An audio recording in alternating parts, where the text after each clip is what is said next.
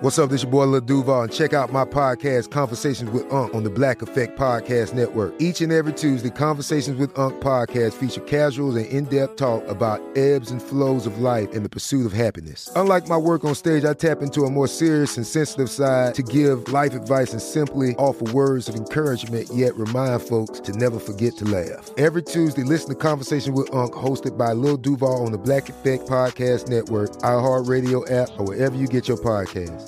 Presented by AT&T. Connecting changes everything. Hey guys, you know what this playground could use? A wine country, huh? A redwood forest would be cool. Ski slopes! Wait! Did we just invent California? Discover why California is the ultimate playground at visitcalifornia.com. If you haven't heard, it's a good idea to fit probiotics into your daily routine. Fortunately, Nature's Way Women's Probiotic Pearls make that so easy. These adorable little pearls couldn't be easier to take, and they support both digestive and vaginal health, all because of the probiotics. There are actually 1 billion active cultures protecting against occasional bloating, constipation, and digestive discomfort, all in one tiny little pearl. To learn more about Nature's Way Women's Probiotic Pearls and how they can fit into your routine, visit naturesway.com. This is the Jabberjaw Podcast Network. Heck yeah, it's time to get your coffee a kick in the butt. Bones Coffee Company offers an escape from the absolute mundane with products like 2 times caffeine high voltage and unique flavors like maple bacon and strawberry cheesecake. It's available in 1-pound bags, sample packs, or Bones cups. There are a variety of ways to have the ultimate coffee experience. Visit bonescoffee.com to have delicious, freshly roasted coffee delivered straight to your door. And you can enjoy domestic free shipping on all orders over $50 and use the promo code 100words, that's the number 100, for 20% off your entire order. This stuff is the real deal. They have PBJ coffee. How could you not like that, okay? Go do that. And now, here's the show.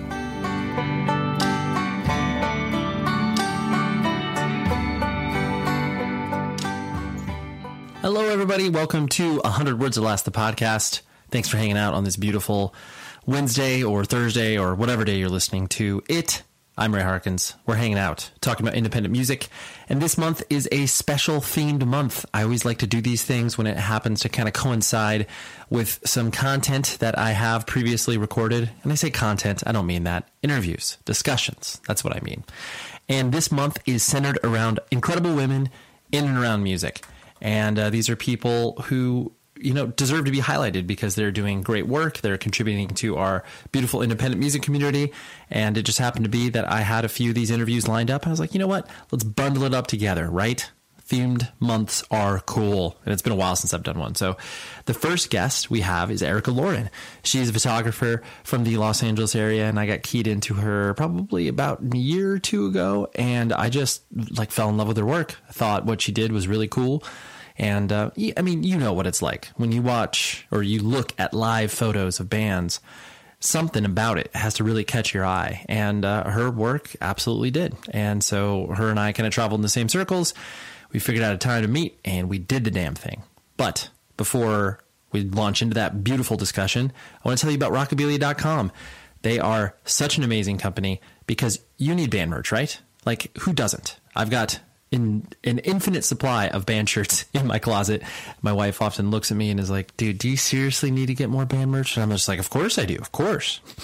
And Rockabilia can be your supplier. And I will give you 15% off your first order by using the code PCJabberjaw. So dive in there, find, they have 500,000 items out there. Everything from sweaters to shirts to long sleeves, whatever it is you are looking to outfit your body or person with, they have it, and it's officially licensed, high quality stuff. I can't recommend them enough. It's just an incredible company, and they've been doing it for a really long time too. Like, you've undoubtedly seen their ads in music magazines over the years, and I just think it's great that they are supporting all of these beautiful Jabberjaw media shows because they get it. They want to speak to you, the intelligent consumer that doesn't get advertised to, because, maybe you don't read magazines anymore. Maybe you don't look at the internet, banner ads and all that stuff. So that is why you should use PC Jabberjaw, 15% off. Okay, please do it. I love Rockabilia. Thank you very much for helping out this beautiful show. And thank you on a personal level to everyone who supported the Taken release last week. We released a new EP called With Regard To, and you can find it on any digital music streaming platform. And it was, it's just weird because you built this thing up in your head over months at a time. And, we recorded it for a long time and we had it in the can for a while.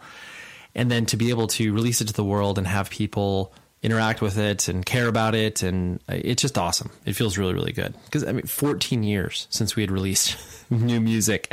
And that's a long time for anybody to have the attention span to care about what it is that we're doing. So I encourage you, if you are a fan of this podcast and you've never listened to Taken, just dive in. It may be for you. It may not be for you. Totally fine. If you just want to listen to podcasts and be like, Ray, don't care about your band. No problem whatsoever. But just a friendly offer out there. And so what about Erica, right? Erica is just, she came over to my house. We had a great chat. We had some coffee, and this is the caffeinated conversation that transpired. And she's got a really interesting story, and how she got drawn to photography and navigating that weird freelance world that she exists in. And it's cool. Photographers, partially because I did it in my early years of going to shows. I thought that I was a budding photographer when I realized that I didn't really have that good of an eye for live music. And so, but I respect the medium so much. And, you have those iconic shots in your head. You close your eyes and you just think of those photos of like, oh man, I remember that show, like just coming to the top of my head. One of my favorite photos that a previous guest of the show took, this guy named Matt Miller in Chicago, Burning Fight, like 2000, early 2000s. I can't even remember the year, but it was just Trial. That was just the shot where it's like Greg Bennick just standing in front of a sea of people, arms outstretched. And you just have those iconic photos. And Erica has definitely taken a few though. So anyways, that's what we got. I will talk to you after the episode is over, and stick around because I reveal some, interesting tidbits of information at the end of the show as well. And I know many people just dip out, but stick around for like a minute and a half. Okay. I promise it'll be worth your while for pretty much all the shows. So I'll talk to you in a little bit.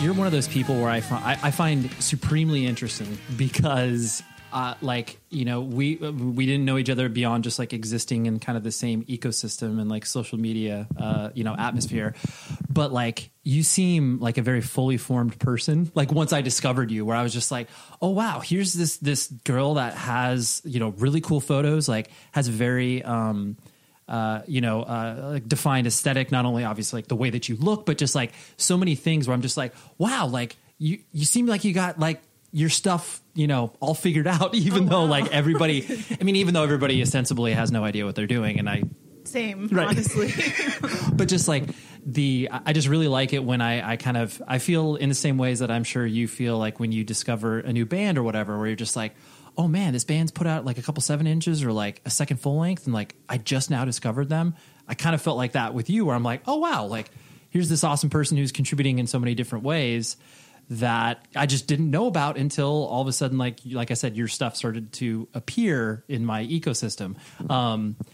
And I'm sure in certain respects, you've had that kind of happen to you before, where you're just like, oh, like now I'm meeting this friend of a friend that I didn't know who they were, like whatever, a couple months ago, but now like I meet them and like, oh wow, like they're doing all this cool stuff. Like, does that happen to you kind of still, I guess? All the time, okay. Honestly. But I definitely don't have anything figured out. So I'm glad it comes off that way. Yes, you do come off that way, which is good. But especially with artists, and I do find bands a lot of the time where I'm still excited about like, wow, I didn't know you existed, but I listen to a lot of bands that are like similar to you. But, then you go down the wormhole and you make new friends and, find new music. So Right. Yeah, it is really fun to, especially like as you get older, because, you know, even though like whatever, you're your late 20s, I'm in my late 30s, which sounds weird to say, like late 30s, I'm like, oh my God. But like that we can still get excited about that stuff. Because like, you know, ostensibly, I mean, I think Spotify did some study a couple years ago where it's like 30, I think it's like 32 or 33 is when people like tap out of listening to new music, where they're just like, all right, what I've had my 33 years in their ways. Yeah. They're like, I don't need to like seek out any new music or whatever. But like, you know, there's so much out there. I really do wonder if I'll ever get sick of it, because I'm still not sick of going to shows, and I'm 29. So right. Yeah. I'm probably going to hopefully be the exception that's always excited about new music and getting to shows early to check out the openers. Yeah. But I mean, we both attended the Jawbreaker show recently in LA. Something I kind of felt weird about after that, and like this is me maybe just projecting too much, but where it was like, you know, Jawbreaker sells out, you know, a couple nights at the Palladium, and like that's crazy. Like, you know, whatever, 20 years ago when they existed as a band, no one would have ever predicted that to be the case. Right. But then on the flip side, I also feel weird because it's like, you know, I enjoy Jawbreaker. I don't ride or die in the way that so many other people do. Like, I don't feel like they're my band. Like, I like them, but other people like them way more than I do. But then, you know, watching the fact that it's just like, you know, the like Upset was incredible. And it was like, you know, obviously people aren't showing up early to the show to watch them. I did. Yeah, I know. But like, and it's like, you know, there are also, it's I couldn't help but like the couple days after that show, I couldn't help but just like listen to the Menzingers like all day, because I was like, I'll bet you that these people that only go to like maybe 1 or 2 shows a year, like if you put a Menzingers record in front of them, they would love it, but they're not paying attention to it, you know? Like, does that thought process kind of... I mean, the Menzingers being one of my favorite bands, that thought process comes into my mind often. Yeah. But that's like when they went out with, I think it was The Offspring, or they did a bigger like arena size Sublime tour with Rome, I think. Yes, they did one of those tours, and though I didn't immediately understand why, then I did later, because like say kids that normally would not know their band get to the show for some reason early when they're going to go and see Sublime with Rome, and they'll discover like one of the best bands in the world, in my opinion. Totally.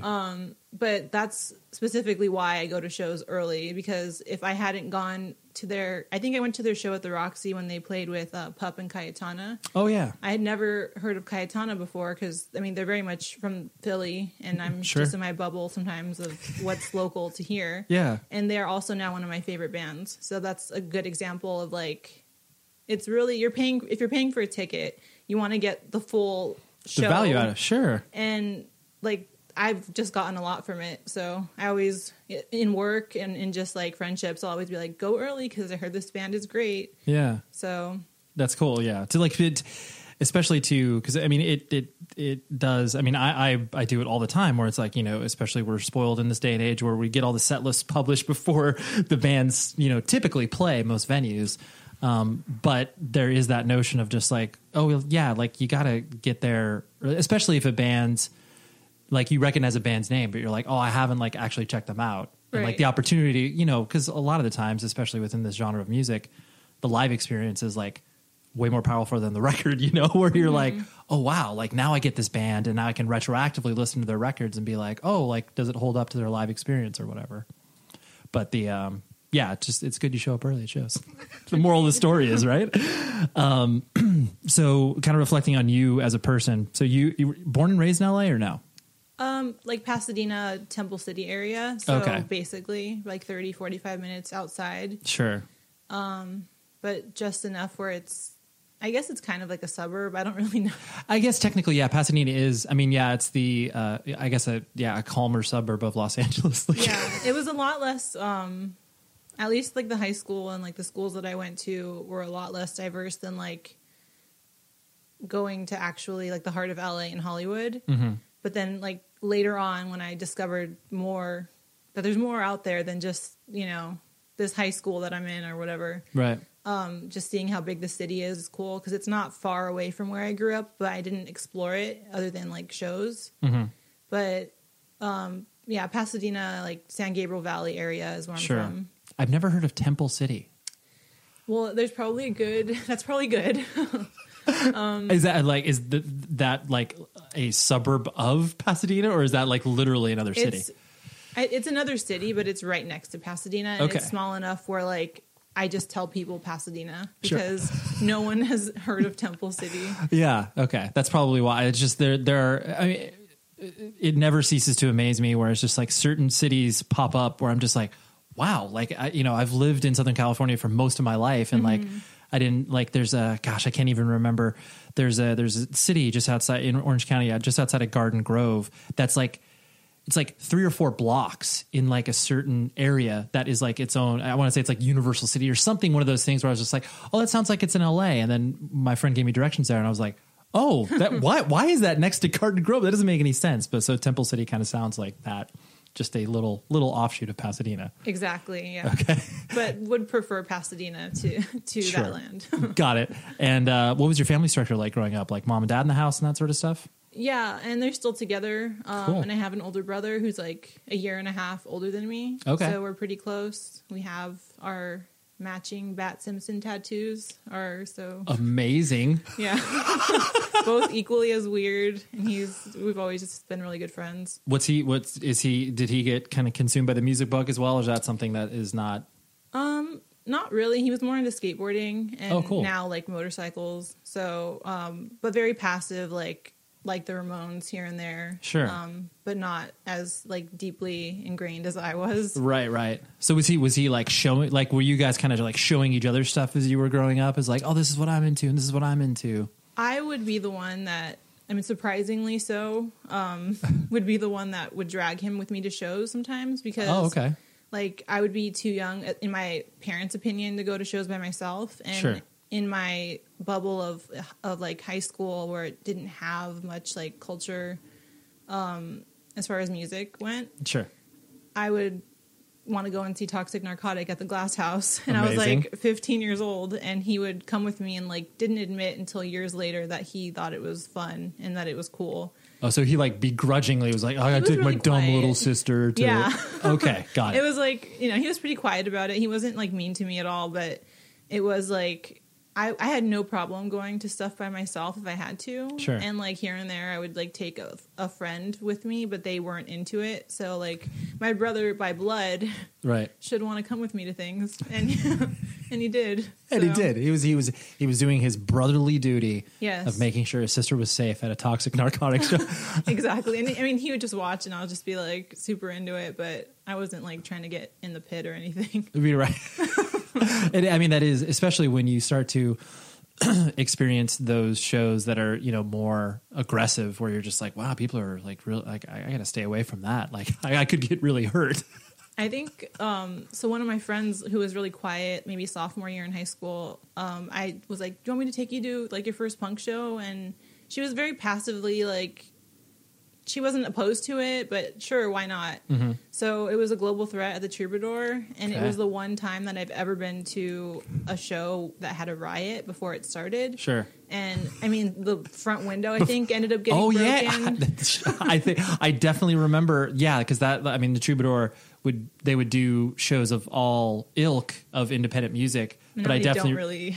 Now they were like, yeah, that whole punk thing, we got to kind of stay away from. I think the Glass House did the same thing, honestly, because I used to go to shows there all the time. Right. That was probably like my first. It was like The Virus and Cheap Sex, and that was at the Glass House. Sure. And now I can't really like. I always pass it. Like I'll look online and.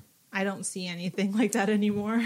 That's true. I mean, that scene definitely, whatever the quote unquote gutter punk scene or whatever, like that definitely had its moment of, especially from a popularity standpoint. Like all the punk core bands, like totally, yeah, dude. I can't like. I was working at a record store here in Orange County, Bionic Records, and like I worked there from like I don't know 99 till about 2002 or so, and there were those records, like those records, and then also there were some bands from Long Beach like Le Shock and Stitches and all those bands. Like that scene was just like, how can a band like Le Shock, like a local shock punk band, was like drawing 400 people at like Alex's bar, and it's like this is crazy. And then like you said, like all the punk, I just hadn't thought about those bands in a long time because they had their moment of like most scenes do. Yeah, and that was definitely the last punk show she tried to go to. So she was definitely scared, and the cops were out, and it didn't didn't stop me from wanting to continue to go to things and find new people to drag with me. Right. You're like, hey, you want to come check out this thing? Like, I promise there won't be a riot this time. Yeah, I'm like, okay, next friend. Like, already burnt that one out. Yeah. So what did your parents do for a living? My dad always had like different jobs. He did some stuff at 20th Century Fox, and then he sold school uniforms, and now he's a chaplain at prisons. So it's he's like, they're just both really hardworking, and my mom, like full-time mom, full-time wife, and she sometimes would take care of my aunt who's disabled. Okay. So, they never stopped me from being weird or caring about the things that I cared about, and they still don't. So being kind of conservative is pretty cool. Well, absolutely. I mean, especially when you are. I mean, I definitely think our generation of people, basically between the ages of 25 till whatever late 30s. I think our generation was definitely, even though our parents didn't understand at all what we were into, there was just kind of like, well, as long as they're passionate, like as long as they kind of have their friends and like they don't feel like it's like self-destructive, Yeah, and for the most part, I was a good kid. Like I didn't drink till I was 21. Never did any drugs. Just I was afraid of getting in trouble and not being able to do the music things that that's all I wanted to do. Sure, and I did my part, and they let Sure. You towed the line. You're like, I got solid grades. Like my parent, they'll let me dye my hair blue. It's fine. The show is sponsored by BetterHelp. We all carry around different things that stress us out, right? Like maybe it's something really, really small, like, man, that parking space, it's always taken. And I wish that I would be able to like get it instead of, this person that maybe, isn't the most courteous and considerate. I know that's something very random, but it's true. We all experience different things throughout the day that trigger us in so many different ways. And there are many times where I have been like, I wish that I had a spot or a repository for me to, get this stuff off of my chest. Because if you bottle it up, that is no bueno. And then all of a sudden you explode on a coworker or a friend or a family member being like, the parking spot. And people are like, what are you talking about? That is where therapy comes in. And I love working with BetterHelp because I'm a huge advocate for therapy, broadly speaking. So if you're thinking of starting therapy, please give BetterHelp a try. It is so easy because it's entirely online. It's designed to be convenient, flexible, and suited to your schedule. All you do is fill out a brief questionnaire, and then you get matched with a licensed therapist. And if you are not vibing with the therapist for any reason, you can switch it out at no additional charge. Get things off of your chest with BetterHelp. So visit betterhelp.com/Ray today to get 10% off of your first month. That's betterhelp.com/Ray. Hey guys, you know what this playground could use? A wine country, huh? A redwood forest would be cool. Ski slopes! Wait! Did we just invent California? Discover why California is the ultimate playground at visitcalifornia.com. This is it. Your moment. This is your time to make your comeback with Purdue Global. When you come back with a Purdue Global degree, you create opportunity for yourself, your family, and your future. It's a degree you can be proud of. A degree that employers will trust and respect. Purdue Global offers working adults like you over 175 flexible degree programs to meet your specific career goals. These include associate, bachelor's, master's, and doctoral degrees and certificates. Purdue Global degree programs range from nursing to business to communication and more. Whatever your interest, we have the degree that will move you forward. You have the knowledge, you have the experience. Now it's time to get credit for the work you've done and earn the recognition you deserve with Purdue Global, Purdue's online university for working adults. You know you're worth it. We do too. So don't wait another second to get the degree that will take your career to the next level. Start your comeback today at purdueglobal.edu. Yeah, so like I was going to surmise that because of the whole punk core influence on your life, like were you like full like Liberty spikes, like spiked leather jacket, like that sort of stuff, or did you express yourself different ways? I think like early in junior high when I first started really diving into music, I was just like not familiar with the fashion part of punk. Sure.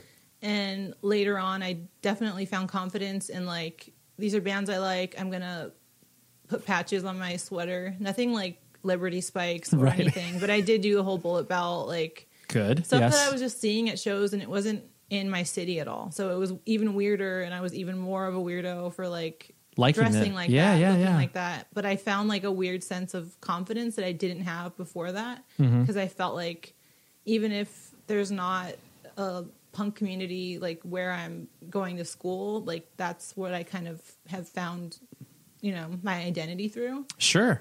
So, and if people gave me a hard time about it, I was more than like proud of it, if anything.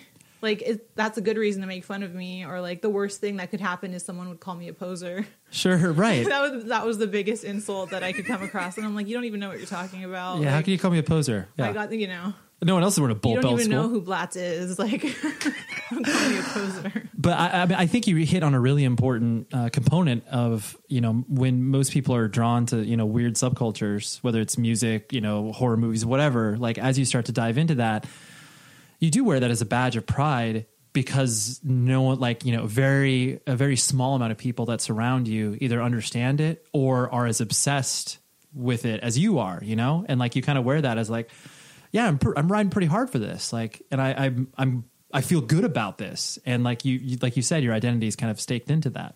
Yeah, definitely. Like, I didn't feel like I wanted to be a part of the normal, like the normie culture that I was surrounded by, and not having money. Like, I don't come from a family that has money, but my high school very much had that. Yeah. So when everyone else was kind of more focused on different things, like, and they would give you a hard time for not having whatever, like Hollister, Abercrombie, like the $80 t-shirts. Sure. It was like very much kind of like a badge of pride to be like, well, this is a band that I just saw, and it was $10. Totally. Totally good. Yeah. Not buying into that. Not buying into that. I didn't need to go to a store where all the models had their shirts off, and like, I'm fine with that. Yeah, exactly. It is one of my favorite things in the entire planet, and that is my away luggage. I just got back from a trip last week in which I used my away luggage, and I actually had multiple discussions with people about this, because they're like, oh, yeah, what's that suitcase? What do you got going on there? So what do? They offer high-quality luggage that is designed to be resilient, resourceful, and essential to the way that you travel. So they have a ton of different colors and 4 different sizes, including carry-on sizes that are compliant with all major U.S. airlines. And it also features a TSA-approved combination lock, 4 360-degree spinner wheels, and a patent-pending compression system to help those overpackers. You know what I'm talking about. And both sizes of carry-on are able to charge anything that's powered by a USB cord. A single charge will power your iPhone 5 times. Like I said, I use this on a very regular basis, and I've got the smallest carry-on, and I have the middle carry-on, and they are both incredible. My wife loves them. I love them. My mom bought an entire set. This is the best luggage you will ever buy, and it's the only luggage you really need. And you can try it out for 100 days, vibe with it, travel with it, do whatever you need to, and if you don't like it, you can return it for a full refund. And shipping is free within the lower 48 states. So for $20 off a suitcase, visit awaytravel.com/words and use promo code WORDS during checkout. That's awaytravel.com/words and promo code WORDS for $20 off your away suitcase. I love this stuff. Trust me. Check it out and you will not regret it. Okay, here's the rest of the show. So as you started to, go to junior high and like you said, like really dive into music, how did that get introduced to you in the first place? Was that just kind of like you observed it and you started going to shows, or how did that get on your radar? I think honestly, it's probably, I've always been big on reading. Sure. And I was trying to think about this recently, because I'm like, it wasn't really anyone specifically being like, you need to check out this album or you need to go to this show. Sure. It was like probably traced back to the 3rd grade when I read this Alanis Morissette book. Sure. And like from that point, I kind of was just trying to discover like what part of music I related to the most. And I was trying out pop for a little bit. Like when I was 8, I went to a Hanson concert. As one does. And I was like, they write their own music, like totally. But then when I found, I think it was like, it probably was the Clash or the Ramones, like early in the 7th grade. And then I kind of went through a wormhole of like which bands are inspired by these artists by like reading different books and then going to, it wasn't even online at that point. So right. I think it was literally you're like piecing information together. And then probably a few bands I got from my brother were like The Strokes when they first came out. Like, of course, biggest thing ever in the early 2000s. Yeah, so just like that kind of rock music was kind of passed down from him, and then it was all just like trickling down from like, what does this band that I like kind of I saw on TV, what do they listen to, and then finding new bands, and then discovering like my favorite bands, which are still Rancid and Green Day and the Distillers, and sure, just like the core of punk, and then kind of discovering pop punk, but not figuring out like, I didn't really identify with it as much as I did with more like street punk, I guess, or even crust. Sure. But like just having that freedom to be like, I'm going to go and see Good Charlotte, and then go through a phase of like that kind of music and Mest, MXPX. And then I got to one of those levels where maybe most people go through it, where you kind of want to be like cool, and you're like, I can't listen to that anymore because of course, because a lot of people make fun of me when I say that I like this band and I want to be taken seriously. Right. So then I'm like, I only like these punk bands, and I only like these like hardcore bands. And then finally, after I went through that phase of like serious, you know, I can only like what's cool. Right.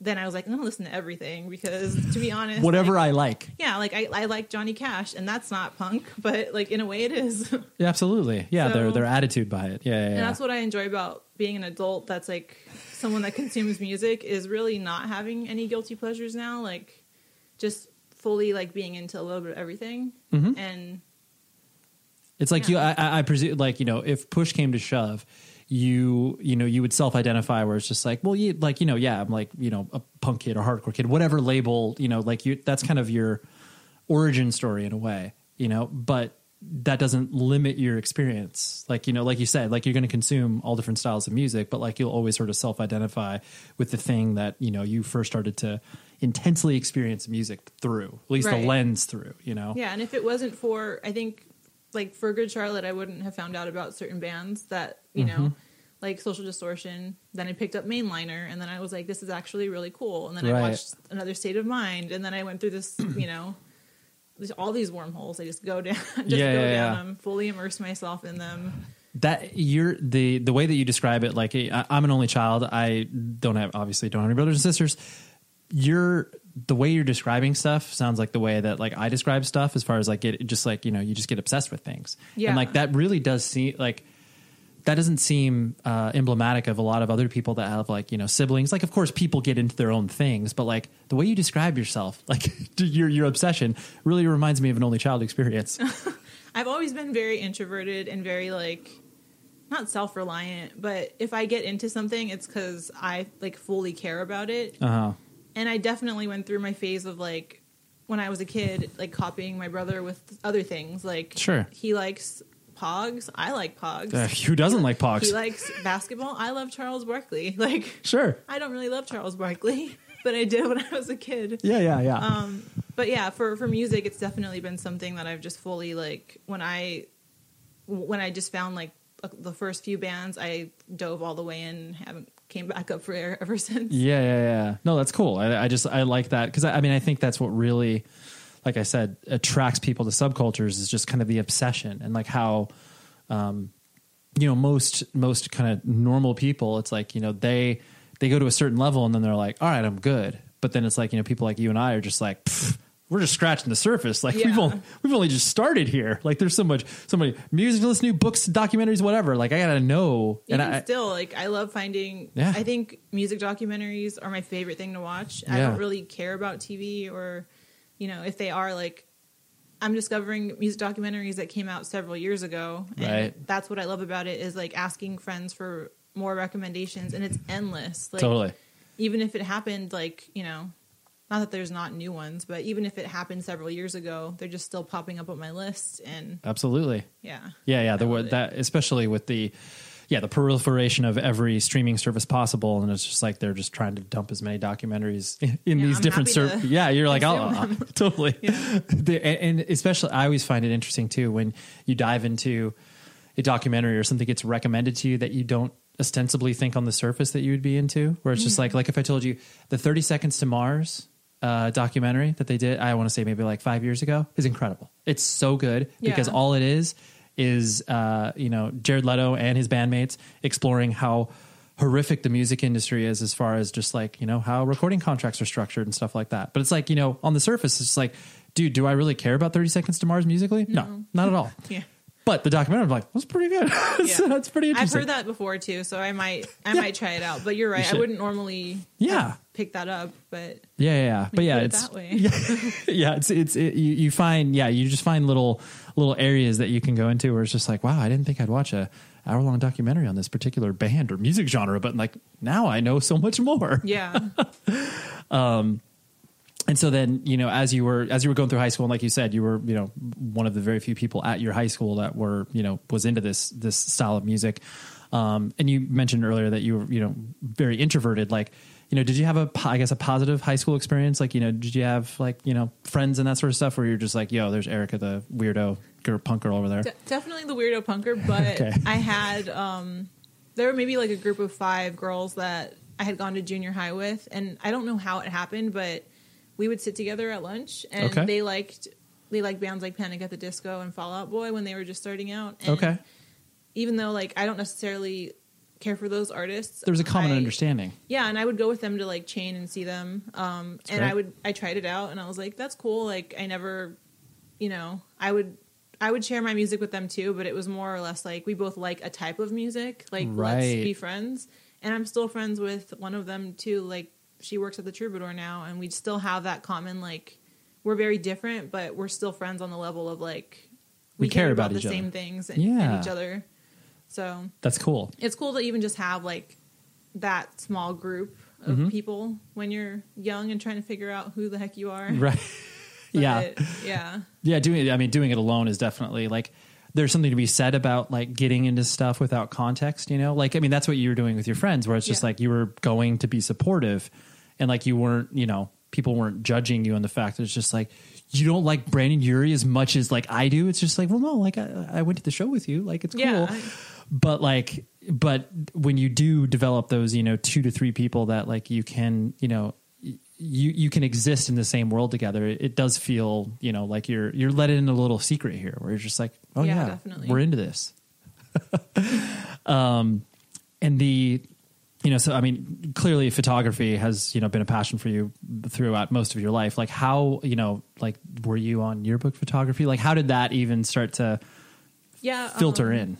Before high school, I had taken a few photo classes just like for film and like making pinhole cameras and working in the darkroom. Okay. And then like through school, or was it just? Yeah, it was through school. And that's when I knew I liked it, just the documentary part of it, and not so much like I would bring disposable cameras with me to these punk shows, which was like so pointless. So pointless. Yeah. And I have a notebook that I made when I was in school still, and it says like Career Soldiers on the outside, and they're a punk band from San Diego. Okay. That's a deep cut. I've never even heard of that band. Well, they put out like one album, I think. Okay. And I think it still holds up. Yeah, so. Flawless.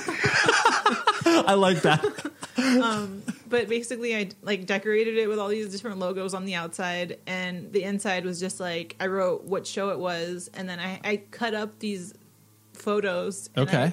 They're awful pictures. Like you can't really see what's going on. You can see like the back of the vests and like the back of that. There's humans in the photos, probably. Yeah, but the whole point was that's when I really started to be like, I just want to document what's going on here, and not necessarily like thinking that it was going to be anything beyond that. Right.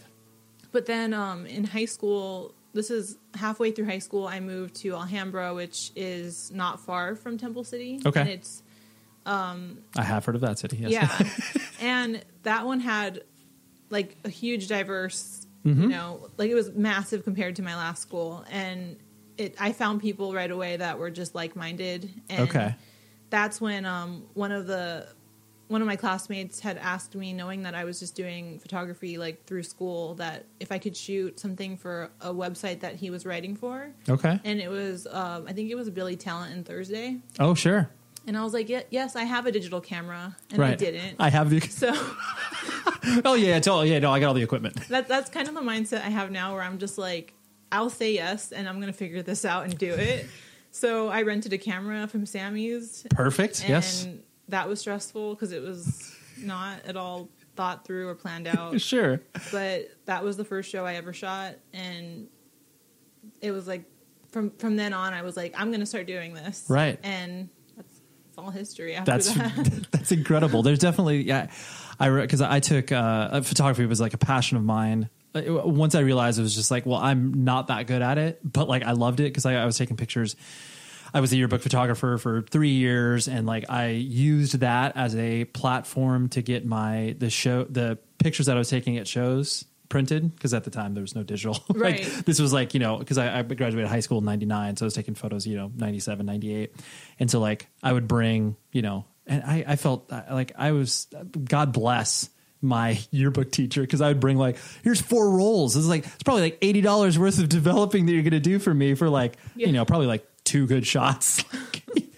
But then I definitely remember like, you get that, especially with people like just know you have like a camera, or like know like, oh yeah, like that person's in photography. Because I definitely had a friend who was like, hey, I work for Trans World, skateboard magazine. Like, you want to take pictures of Warped Tour? And I was like, I've never taken photos at Warped Tour. Like, I have no idea what I'm doing. But like you said, you're just like, well, I'll try to figure this out. Yeah. And eventually that was like in the time of MySpace. And I just kind of was like, I'm going to put my work on my page. And then I started messaging if I was going to a festival or something.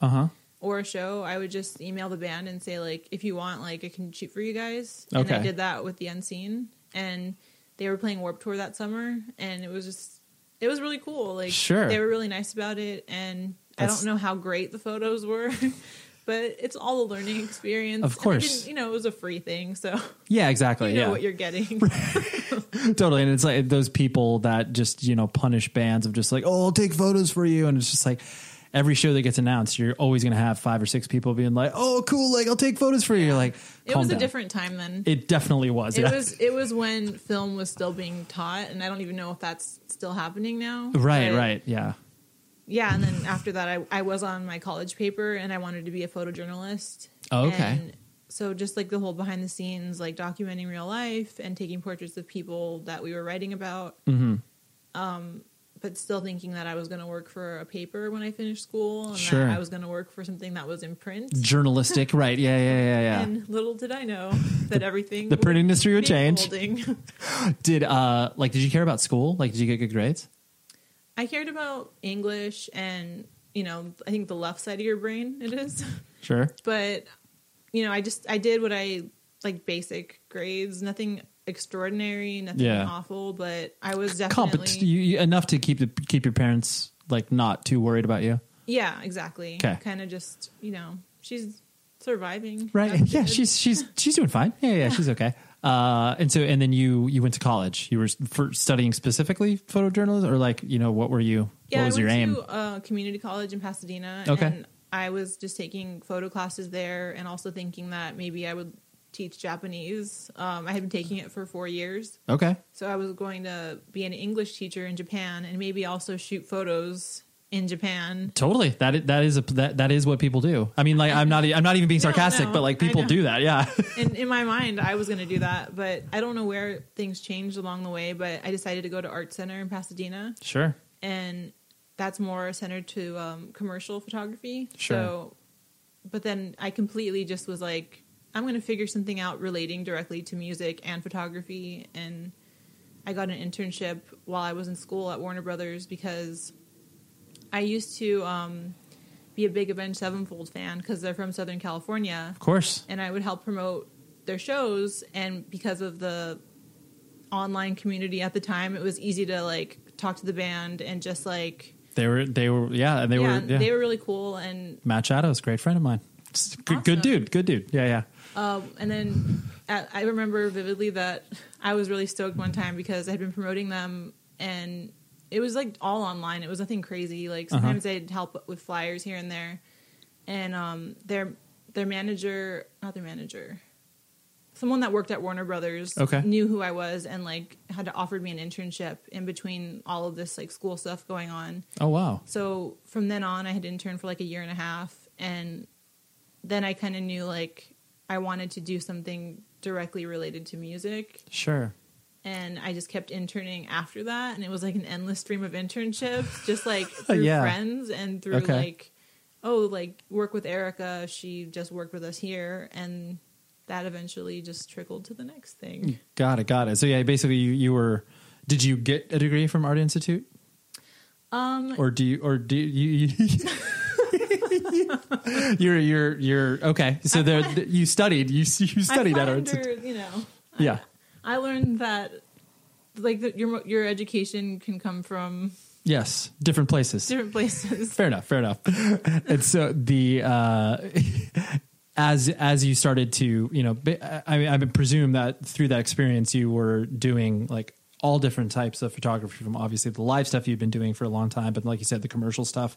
And because usually not usually, but when people are working with their passions, there's sometimes that fear of, burnout, whether it's like getting exposed to a different side of, like you said, like commercial photography. Clearly it's way different than, other styles of photography. And some people get exposed to the other side and they're just like, this is horrible. Like I can't envision myself doing this as a living or whatever. And then they just kind of give up on that. Clearly it didn't happen for you, but like, did you have to kind of fight through that sort of burnout notion of like, oh man, I'm working with my passion, but like, I know this is going to be a tough road to hoe? Yeah, I definitely did. And just the mindset of thinking like, I want to learn all of the technical aspects of photography and like the business part of it, of course, but I don't want to get burned out. So I'm going to, keep going to shows and shooting stuff on my own terms and then work on the projects that I need to work on that are more like commercial based or to get whatever done. Yeah. But yeah, luckily I haven't gotten burned out on it yet. I know some people are kind of sick of shooting shows at a certain point. And for the most part, I'm not. Yeah. I really, I just enjoy going to them still. So it's natural that I'd want to have somewhere to put my hands, which is with my camera, because otherwise I don't really know what to do with them. You just touch your face and you don't have any idea what you're doing. Yeah, I'm like, I don't know. Something's not right. Right, exactly. Yeah, if you're going to a show without a camera, it's just like, I feel extremely uncomfortable. I honestly do, though. Yeah. And it sounds funny, but it's true. No, yeah. Even if it's just for me and it's not shooting for like work or for like a specific artist, it's just I want to have it just in case. Yeah. Well, it's like the notion of, a guitarist putting down their guitar and like, just singing for a band. They're just like, no, but I have this shield. Exactly. I get this, and the camera is your shield. Exactly. Yeah. I have it with me all the time. So throughout the day, just, you never know. You need to get some kind of portrait. Sure. Have ever done a wedding or anything like that? I have. It was for like a friend of a friend. Okay. And I kind of thought about like, I know that there's apparently more money on that side of photography, but at least for right now, I haven't really found extreme like calling passion for that. Interest for it. And I just think it's, if anything, it makes me more anxious because I'm like, there is no reshooting this. It is a high. I only have been married once, but like, it is a very it's a very high stress. Like you definitely. Especially when you're talking about people that have experience with, other formats of photography, like all I did the whole time was just like, man, I feel sorry. Like I just feel sorry because so many other people, like, whether either it's like my family or other people were just like, like take this shot. I was just like, let them do their work. Like, yeah, I have a lot of respect for wedding photographers. Absolutely. And just, like, I'll if I'm going to a friend's wedding, I'll offer to kind of take the behind the scenes, like candids, but kind of like secondary, like you already have your hired wedding photographer, and as a gift, I'll shoot like some candids, right? But just kind of because I would like to capture some moments, but absolutely, please do not fully put that pressure on me just yet, because I would like to, like, if I decide to get into doing that later on, I want to assist and like be a second shooter for a long while before I take on the full load. Yeah. And it's also cool too, because I think people that come from our world, that end up shooting different things, whether it's weddings, whether it's commercial, like you're bringing a certain sensibility and aesthetic to it. That isn't, cookie cutter, like you're viewing it through the lens of like music and live music and that sort of stuff. It's just like, one of my friends is this guy named Matt Miller. He takes wedding photos, and he's played in hardcore bands for years, but like, his, wedding photos and portraits and all the stuff that he does from that perspective, it looks cooler than other people's, because it's like, he's coming at it from a different angle than just like a very sterile, like, oh, here we go. Here's the beautiful shot of the husband and wife or whatever. It's like, I feel that way about Jess Flynn, who she used to do a lot of music stuff, and now she focuses on wedding photography. Right, and that's right. Probably like some of my favorite wedding photos that I've ever seen. Right. But I'm also like, how did you do that? Like, I'm admiring it from afar. Right. For maybe the future, but I don't know. Yeah, exactly. So it was like Thursday and Billy Talent, like that was like legit the first show you ever took photos at? Yeah, the first official show. Sure, that you were like, yeah. It invited to and been in the photo pit. Right. Because I had never seen either band before that either. And it was just, I don't even remember what venue it was, but it was intense. Sure. Yeah. Hey guys, you know what this playground could use? A wine country, huh? A redwood forest would be cool. Ski slopes! Wait! Did we just invent California? Discover why California is the ultimate playground at visitcalifornia.com. This is it. Your moment. This is your time to make your comeback with Purdue Global. When you come back with a Purdue Global degree, you create opportunity for yourself, your family, and your future. It's a degree you can be proud of, a degree that employers will trust and respect. Purdue Global offers working adults like you over 175 flexible degree programs to meet your specific career goals. These include associate, bachelor's, master's, and doctoral degrees and certificates. Purdue Global degree programs range from nursing to business to communication and more. Whatever your interest, we have the degree that will move you forward. You have the knowledge, you have the experience. Now it's time to get credit for the work you've done and earn the recognition you deserve with Purdue Global, Purdue's online university for working adults. You know you're worth it. We do too. So don't wait another second to get the degree that will take your career to the next level. Start your comeback today at purdueglobal.edu.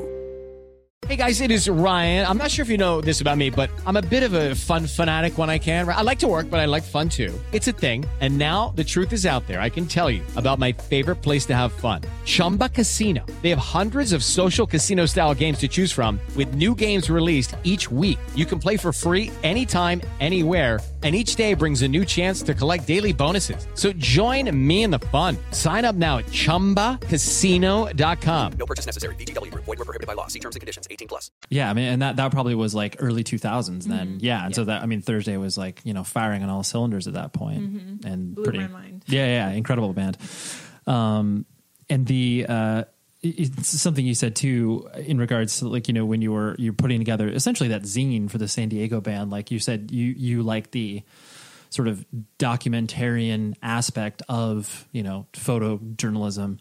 I guess what kind of flipped your switch from that? Because, sometimes when people are just taking photos, they're just like, oh, I got some cool photos, rather than like, oh, I'm documenting a moment, like, was that always kind of the way that you viewed how you took photos? I mean, I think so. I always kind of, in my mind, even as a kid, like romanticized the whole punk scene and just the music scene in general. Sure. And I had read a book called American Hardcore by Stephen Blush, and seeing the photos in that book kind of, it just gave me this feeling of like, I want something like that. Sure. And even if I don't see myself directly like reflected in, there's like a line in the book that basically says it's a boys club. Totally. But at that point I was noticing like a lot of the shows and gigs I was going to, there were girls and there were different ethnicities, and I wanted to kind of capture my view of it. So even if they weren't coming out clear, that was my mindset of like, like this is your point of view, this is right? what I'm experiencing, and like this is how things have kind of changed since the early '80s, or since some of the founding like pioneers of punk rock started playing, right? But even if I didn't necessarily get that across in my disposable, of course, right? that's what I kind of wanted to do, and that's still kind of what I want to do. I don't want it to be like just like kind of a boring like here's a guitar and like that's it. I want it, like what's the fans look like? What does the crowd look like? Yeah, it's a very good point. Like there could be the way of taking photos where it's just like a very static representation of like a particular moment of a show, and like clearly there's a space for that. Clearly that's cool. Mm-hmm. But when you're what I identify with the work that you do is like you're building context. You're trying to build context through photos, in ways that other people are building context through, you know, the pieces of music that they write or whatever. Like, and I think that is, you know, that's great, because I think when people are able to experience, you know, a music scene, a show or whatever, given context, it's much more impactful. Yeah, I agree. I mean, that's thanks. That's what I try to do. Good. Mission accomplished. You can quit now. I'm just kidding. I mean, where's that retirement money? Yeah, exactly. But I mean, it is cool, because I do think that, I mean, even though American Hardcore was great, it's just like you know, for me, there was nothing more depressing than being like, you know, at the end of the book, just being like, oh yeah, well, this music scene like died in the, you know, early 80s. It's just like, are you fucking kidding me, dude? Like, yeah. And I mean, like my eye roll page. Oh my gosh. Okay, yeah. Even though, I mean, the way that the movie ended too, which obviously was reflective of the book, it was just like, God, it's just you couldn't help, especially people like you and I who clearly didn't experience the early 80s punk scene, of just being like, oh man, that's so short-sighted. Like there's so much more stuff that's cool that's happening out there. Mm-hmm. I especially like how you were saying the idea that once, you know, either show experiences started to diversify, and like, I mean, I distinctly remember where it was like, yeah, just noticing, you know, where it's like, oh, like there's actually females in attendance at a show, and like there seems to be more people than just like people that look exactly like me, like a, you know, straight white dude. Like, even though, you know, when I'm 17, I'm not thinking about it in those terms. I'm just like, oh wow, there's a bunch of people that look like me. Like that's what it happens. But it definitely seemed to me, especially like with that whole like sort of punkcore scene, there was a lot more diversity, not only like racially, but, you know, the fact that it was a pretty healthy, not like a 50-50 split, but there were a lot of girls that were going to those shows, which, like, you know, from my view, especially like, you know, in Orange County hardcore, like it was definitely like, it's predominantly dudes. Like, and I know that's always kind of been the case, but like, I don't know. I didn't think about it in those terms until you kind of put it that way. Yeah. And like, I mean, being like a teenager, I wasn't necessarily just thinking like super aware of it. No, you're not. Like, no. But I was lucky enough to have, like, some of my favorite bands had women in them, like like F-, exactly, you know, Blatz, as I mentioned earlier. Totally. But like Bikini Kill actually kind of put that in my mind of being more aware. But just noticing, I think it might have been a difference because LA, you know, like, I don't know, the area that I grew up in was later on in high school when I moved was more diverse and had a lot more Hispanic. It was a mix. Right. The Hispanic community was more prominent, so I felt like it was more diverse and it wasn't as like, you know. Yeah. Me. Yeah. Right. Exactly. Yeah. Just a bunch of white people. Yeah. Which, you know, it's. I mean, and that's like, that's emblematic. Like in, you know, going to shows in Orange County, like I wasn't going to get a different experience because, like, you know, the people who are attending the shows are the people who live in the area, you know, like for the most part. Yeah. And so it's like, it's not until you start to go to shows in different areas or you tour and you start to recognize where it's just like, oh yeah, the, you know, shows and music scenes are just like a literal microcosm of what the makeup of a community is, you know? It's like, if you are, you know, in a predominantly, you know, white community, those are the people who are going to the shows. And if you're a predominantly Hispanic community, those are the people going to the shows. And like, you start to see that in, you know, it's just a more distilled version of that when you're going to, you know, weird subculture events, you know, it's just a smaller version of it. Yeah. And I mean, have you seen the documentary Lost Punks? Yeah.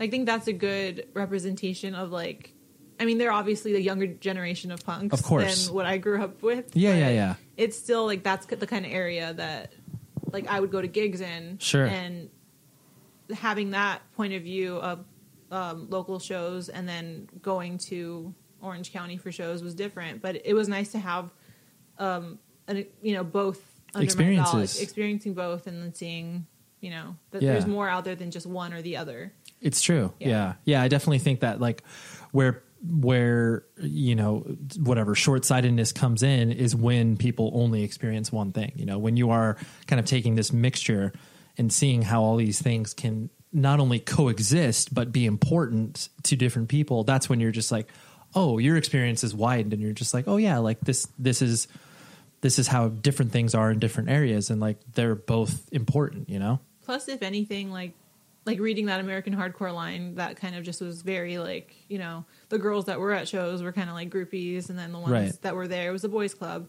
if anything, like even being young and reading that kind of made me like, I'm very stubborn in a sense where like if someone tells me that I can't do something, I want to do it even more. Right. So when I read that, it wasn't like, oh, that's a bummer. Like, you know, there's nothing there for me. It's like, I'm going to make my space there for me because I enjoy this music.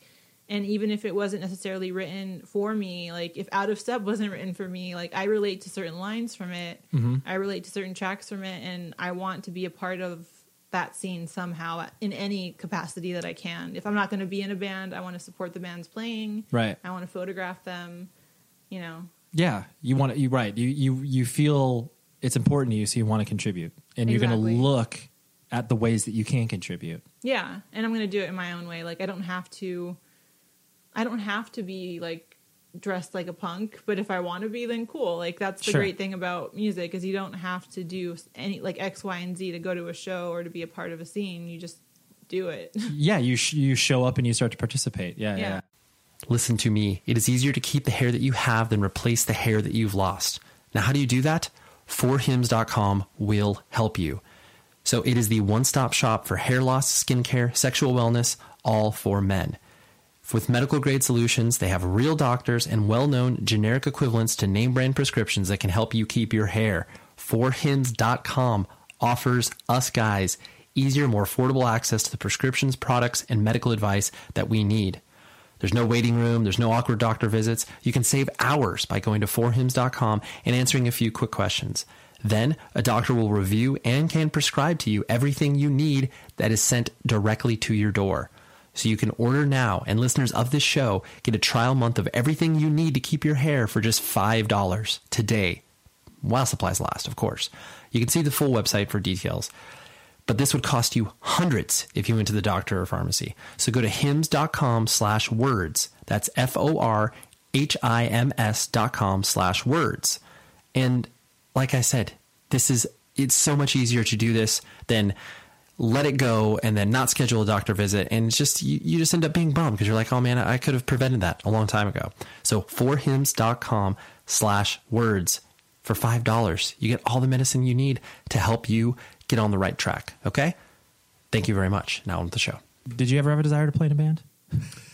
I did actually. You did? Okay. Yeah. When I was 15, I wanted to be in a band because of Brody from the Distillers. Of course. And I listened to Sing Death House, and I thought, if I do not learn guitar by the time I was 14, because I said if I don't learn guitar by the time I'm 15, then this is not going to happen, and I'm never going to be in a band. Okay. And I didn't learn because it was too hard. Sure. I had taken. That is rough that you put a deadline on yourself like that. I do that to me all the time.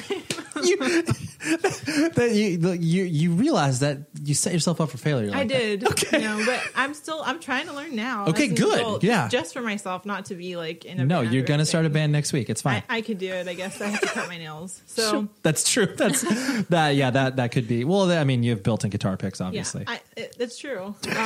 I took classes and I was trying to learn Green Day on an acoustic guitar. Sure. And I had a few teachers that were pretty weird. One of them, not to blame them because it was obviously my fault too, but one of them had a wah-wah pedal, and the whole lesson he would just show off on the wah-wah pedal. And I never told my parents. I just went to the classes and was like sitting there while he shredded. Sure. And hey, check this out. And I knew my chords, and that was it. Oh yeah, that's a bummer experience. So I never started that punk band. I never took over the world, but sure, it's, it's you're taking over your world in a different way. But then you toured. You toured with Andrew, or AJJ as they're commonly known as now. But yeah. Was that like your first kind of touring experience, or had you done stuff prior to that? I think that was my first tour, and that was like a short one. It was just it was with AJJ and Chris Farron. Sure. And they're like really good friends and just a lot of fun. And sure. It was a fun opportunity for you to jump on. Yeah, it was a fun opportunity, and I left Fest and went with them for like some of the East Coast dates that they had, and then ended in New York, and I dislocated my knee at the Warsaw because I was running down the stairs, and I have weird knees, so it wasn't... You have weird knees? I was born with weird knees. What does that mean? They're like... that's just begs a question. I'm sorry. Technically, they're like floating patellas. Oh, okay. So yeah. They're not like, whenever I try to learn how to skateboard or like do anything that requires like knees, great balance. Like, okay, yeah. Even just, walking, I guess. Sure. It hadn't like happened since I was a kid, but I used to run when I was a kid, and then like my knee would pop out of place. Right. And I would fall, but it would just like go back into place. And I'm like a kid, so I bounced back, and it was fine. Sure. And probably the first time in like over 15 years, this happens when I'm going down a flight of stairs in a rush to like get Chris Farron photos. Sure. And my knee popped out of place, and I thought it was fine because it usually is. And I put ice on it, and I noticed it's not fine because I can't put any weight on it. Ooh, and I can't walk. So I didn't want to be like that person that was like dramatically injured for no reason, especially like just going down the stairs. But there's a reason.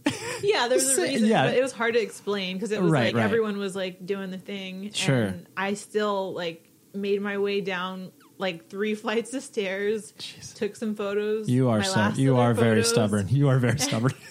I remember looking at Chris, and he was just like, "Are you okay?" And I was like, "I'm fine." Yeah, my leg is gonna fall off. But... And the venue people were obviously worried because, like, yeah, they don't want me to be injured at their venue. Of They're course. also very nice and gave me ice and stuff. And my friend Mike from Bomb the Music Industry, my binary heart now. Sure. He was nice enough to give me a ride to where I was staying, so that luckily had an elevator because in New York most places do not. Yeah, don't have that. But yeah, that was my first touring experience. Yeah, that sounds a very dramatic end to this. Yeah. But prior to that, like, was the touring experience like kind of what you thought it was going to be? Did you enjoy it? I enjoyed it, and like personally kind of found a hard time like finding a tour to catch on, like to go on. Right. And I know a lot of it is just like your friends will take you out, sure. And I don't know, like. For some reason, it was just I didn't want to be that person that was always like, take me on tour. Yeah, begging to be on tour. And this one just worked out because my friend Jamie is our publicist, and she like obviously is an angel, and she's helped me just immensely in all aspects of my life. Sure. And she kind of gave me the confidence to like do that, and they were all really cool about it, and I had met them before, so sure. But yeah, like that's awesome. I'm not opposed to doing anything now. It's like obviously I have a few commitments now. Sure. But if it would make sense, like you do it again. Do it in a heartbeat. No, that's cool. And it was that's in a cool. van. Like I'm not like, oh, I have to be in these conditions. Like sure. I can sleep on the floor. Like I can hang. Like it's fine. Yeah. Right. Well, I mean that's good because I think some people. Not that they would have a misconception of what touring is, especially if you're coming from the punk and hardcore scene. But it's like sometimes like once rubber hits the road and you're actually out there, it's just like, oh yeah, there's a lot of this I don't like, or there's a lot of this that I do like. Like I'm you such just a dork don't know about it. In my mind, like it's one of the other things that I romanticize and think is really cool, and just like it's hard work, of course. But I love every part of it, and I love the whole like. I mean, for them, Mark from the band, he would find coffee shops that were like close to the venues, and I love doing that stuff too. Of course. It's like even just doing that and like not having the time to explore the city, but like having coffee or just looking at a different venue and seeing how different cities react to live music is it's fun. It's fun collecting that experience and being especially like I do find like as you I think this happens for many people, like as you get older you're clearly more comfortable in your own skin and like how to exist in the world. You're like, oh no, I know what I like. And so like touring as a reasonable adult where you're like, oh yeah, like just show me a good record store, show me good coffee shop, like cool, like exactly. that's all I really need. That's all I want in life in general. It's very true. If it's on the road, great, but totally. Yeah, you're like, sign me up. The last thing I want to hit on was the to the front. I mean, that's clearly not only your baby with the other photographer that you work with. What's her name? Courtney Cole. Courtney, that's right. So you guys putting not only a public face out there, but a name for it, and a concerted effort to be inclusive as far as like representing not only female voices, but just everything you're trying to do. Is emblematic of not only, the times in which they have changed to be, more comforting to that idea where it's just like, oh yes, like more than just this single subset of the population should be represented in this sort of manner, like, were you scared when you first started to kind of put it together? Not like, oh, this is going to be an abysmal failure, no one's going to care about it, but like, you know, when you put yourself out there, like, you're subject to, you know, people being like, oh, that's cool, or like, you're dumb, Erica. Like, you know, not like anyone would go up to you and say that. I mean, maybe they have. Who said it? Yeah, exactly. But, you know, like, anytime you're putting yourself out there, you know, it's subject to, you know, criticism on certain levels. Yeah, I mean, we didn't start it thinking that it was going to be anything like, I mean, beyond the LA show. And right, it was right. just a bunch of friends. Like, it was Carly and Danielle. Right. Who are also just music photographers. Right. You know, and it originally was just that, and we weren't going to do anything beyond the LA show. And we all are very, if anything, we're nervous about being in public and having to talk to people, even though they were our friends. Yeah, but still, we right. joked around about like hanging up our work and leaving and then coming back after, because we knew people were. I'd never done a gallery show before that, and right. I never had any. I didn't want to. I wasn't looking to make prints. I just wanted to take my photos, put them up. People like them, great. If they don't, you know, scroll out, whatever you want to do. Right, move along. But that's fine. This was like a way to be productive, and while I was injured, and that's when the idea came about. Right. When me and Courtney were talking about it, it kind of changed into this, you know, traveling thing that we're doing now, because people wanted us to have one on the East Coast, and right. we're like, okay. Yeah, what does that entail? Right. Yeah, so we just, I mean, we're going to keep it going, but it wasn't started thinking that it was going to be this project that it is now, where we still don't really know what we're doing with it. It's literally just like, sure, like, you want us, like, next month we're having one in Boston, and someone, like a mutual friend, offered a space called Zone 3, mm-hmm. and they basically offered us a free space to have it, and we weren't planning on doing one in Boston, but like, circumstances aligned. Yeah, sure, absolutely. And we need space. If anything, like, it's harder to get DIY spaces because it's just like, we have at this point over 40 photographers part of the project. Right. And in order for people to be in it, I want it to be worthwhile for them to travel to and have more than 3 pictures on the wall. Sure. And, you know, it would be cool if we could find another DIY space to have it at. But yeah, for now it's just, let's see what happens with this. Sure. There's something there. Like, I don't know what it is, and I'm always surprised when people ask or like care about it for some reason, just because. Well, because I mean, you're approaching it from a very just like, you know, organic. It's like, yeah, like, let's put it out there, see what people think of it, and. Yeah. And I mean, I've definitely thought of like, there are going to be probably people complaining soon, just sure with anything. Yeah, it's life. And I'm a very I told you, I'm very introverted. I'm very shy. I don't like conflict. But with something like this, where I think our intentions are pure, it is like, what are you doing? Yeah. What are you, how can you, how can you really like come, like, what criticism could you hoist upon us that like it holds any weight, you know? Because like you said, you are coming at it from a very, you know, you're just like, I just want to see where this goes. Exactly. And I mean, we're more than open to anyone giving suggestions on how to, you know, change things. We're not like, this is how it is, like, right, enjoy it. It's an open door, and we want to be like, we want to be as inclusive and as impactful as we can be with whatever the heck it is, you know? Right. So yeah, no, I mean, it's great. I the thing that I identify with, you know, I mean, not being a female, but the thing I identify with is the fact that it's like, you know, there's a concerted, not only effort to, you know, represent a point of view that, you know, is commonly not put out there. And I identify with the, you know, like you were talking about earlier, it's just like, you know, not asking permission, just being like, well, let's like try this thing, you know, like what's the worst that can happen? Like, right. And the point is, like, I think I heard Shirley Manson say one time in an interview that the whole point of doing, like, I think it was Girl School that she was referring to, which is an LA-based festival. It's not a point to keep doing separate things and having like a girl festival and a guy festival, like, you know what I mean, like, or a festival in this case. But she goes, the point is to get like people that are not represented on the main stage already, not just because, you know, because of what they're doing, what they're putting out there, and like the point of To the Front isn't to have like a separate photo show that's excluding, you know, cis dudes. It's to like highlight people that are already out there, totally they're doing amazing jobs, and we're highlighting what isn't represented already in a lot of like top 5 photography lists. Yeah, like, yeah, exactly. It's just it's a platform to showcase something, and like you yes, there is a quote unquote agenda, but like sometimes that word gets veiled in like like an agenda. Like it's like no, like this is literally like we are attempting to build a platform in which to showcase these people who we are friends with and we are part of this community already. So it's like why not collectively come together to put that out there.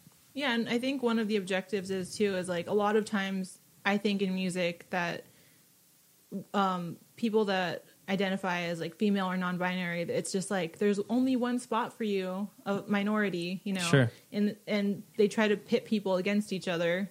And I've gotten that feeling growing up a lot where it's just like, there can only be like right. this. Here's this token person. Right? Yeah, and like why should it have to be that way? Like there's make room because we're sure. here. Yeah, your show could feature one male photographer, and there you go.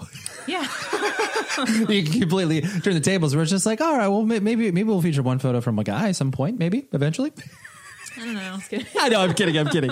But yeah, that notion, yes, that definitely does exist. Where it's just like, well, yeah, this doesn't need to be this way. Yeah, and like hopefully more people will want to do their own shows, and that's the whole point, is so that we can kind of create something there where it's not just us always doing this show. Like we probably won't be able to always do it. Right. We're trying to actually just do our work during the day, and then in between we're planning this, but sure. It definitely does get overwhelming, and it's not a thing at all where we're not making money from it. No. And that's fine, but maybe along the line, like more people will create similar projects, and it'll just like kind of shift things a little bit where it's less about having to do this ourselves and more like it's more common now for you to read about people that are shooting that are not just this way. Yeah, exactly. Yeah. You're attempting to, not only are you attempting to, create a showcase, but you're hopefully, inspiring other people to like, whether or not it's like they're doing their own shows, it's just, inspiring people to, pick up a camera, to like feel involved in whatever it is that they're passionate about. Because I think that's the most difficult thing where people like, when you're 12, 13 years old and like, you're like, I really like this thing. Like, I don't know what to do. And it's like, if there's all these different avenues that are kind of like not laid out, but like, oh, wow, that thing exists. Like I might as well try that, Yeah. And to show, I act like I'm so old, but to show younger kids that there's representation there. Like, it's not impossible to do something just because you don't see yourself in that field. Right. You put yourself in that field, and and you figure it out as you go. You rent cameras. Still figuring it out as I go as an adult. You say yes to things that you're like, I don't know how to do this, but I'll figure it out. Absolutely. Right. You say yes to podcast interviews. You're like, I've done one before, but I'll figure this out. I haven't done one before, and I'm really awkward, but sure, let's talk. But I appreciate that because I know, like I said, like, when the idea of just like, I'm going to talk about myself for an hour. That's terrifying. Right. But you did spectacular, Erica. Thank you. I appreciate it. You're very easy to talk to. Yes, I'm glad. Mission accomplished.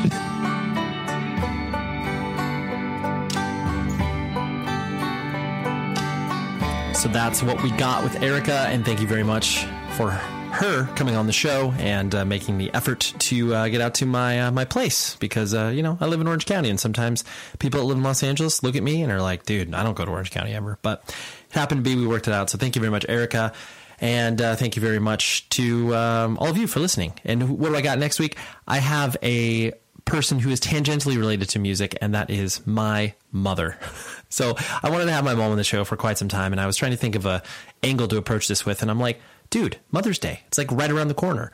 So please check out that episode when it comes out next week. Because I actually also have, he is not a woman in music because he is not a woman, but he is a little boy, and that is my son as well. So it's a familial episode.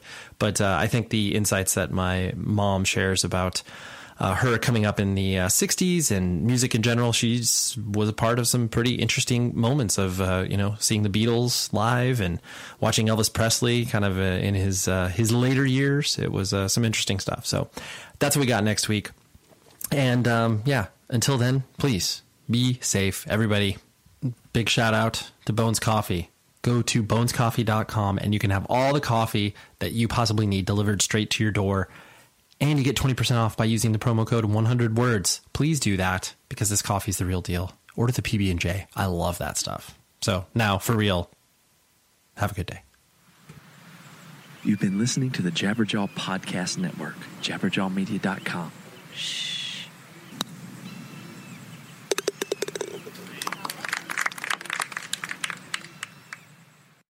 The show is sponsored by BetterHelp.